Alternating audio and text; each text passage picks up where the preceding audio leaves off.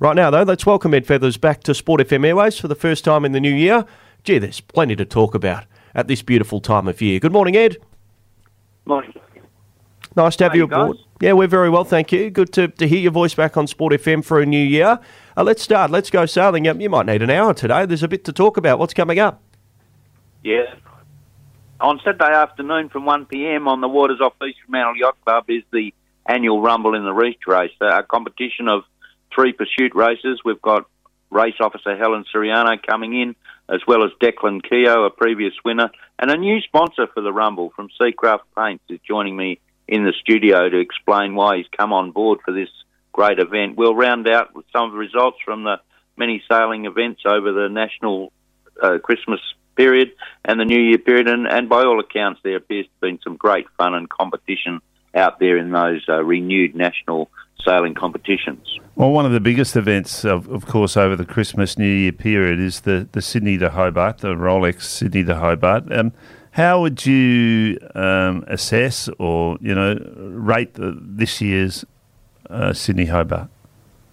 I think a lot of people really enjoyed watching this race, Wayne. The race involved some pretty much downwind conditions, pretty hard at times, downwind at 30 to 40 knots puts really huge loads on the gear on the sailing boat, and everything happens much faster when you're sailing downwind.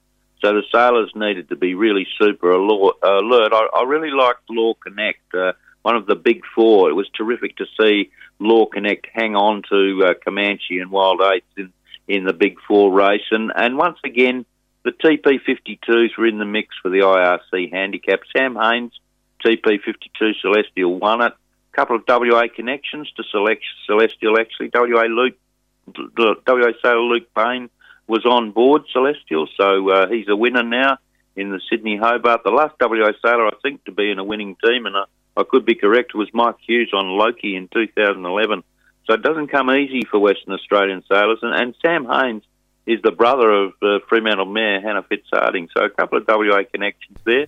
At one stage, the TP52 of David Davenport, having their first race in the Sydney Hobart, was leading the event. But in the end, the best performing WA yacht was WA Enterprise Next Generation, Andrew Kirk and Anthony Nutten, and they finished in 7th place. I think there's a lot in the Sydney Hobart, Wayne, but a couple of WA connections and big speeds downwind and hard work for the sailors and on the edge all the time.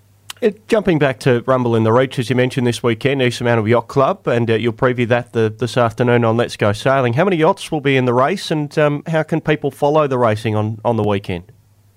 It's a sports boats regatta, Jacob, held in the waters off East Fremantle, Blackwall Reach down to Swan Yacht Club. 17 yachts, 7 Vipers, 2 Melgers 24s, some Elliots and a few one-offs, 3 pursuit races. And the best place to watch it's on the East Fremantle Yacht Club veranda. They get a big crowd down there, and it's really fun. We're commentating down there, Jacob, and hopefully we'll be crossing over to 91.3 Sport FM Cricket and giving a bit of an update during the afternoon. 20 knots of breeze, so it should make some great racing in the inevitable thrills and spills. It's an amphitheatre down there in that little sort of drain pipe, they call it.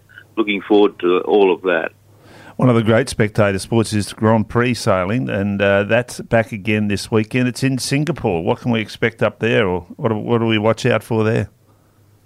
Yeah, look, once again, even non-sailing people like this event. It's the 8th of 11 for the season.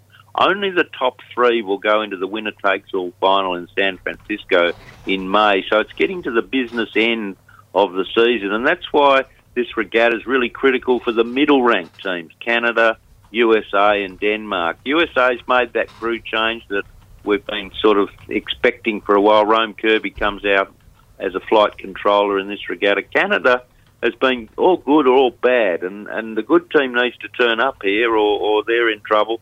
The Danish team's got some talent on board, and once again, Luke Payne's name pops up. He's on the Danish team, and WA sailor Tom Johnson's also on the Danish sailing team. They've been consistent, but consistent in the middle, and that won't be enough.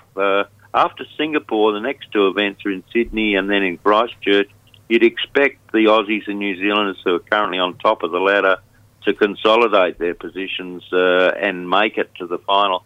So it's really that battle for the third place that we're looking out for in Singapore. Racing Saturday and Sunday, 2 p.m. to 3:30 p.m. Perth time.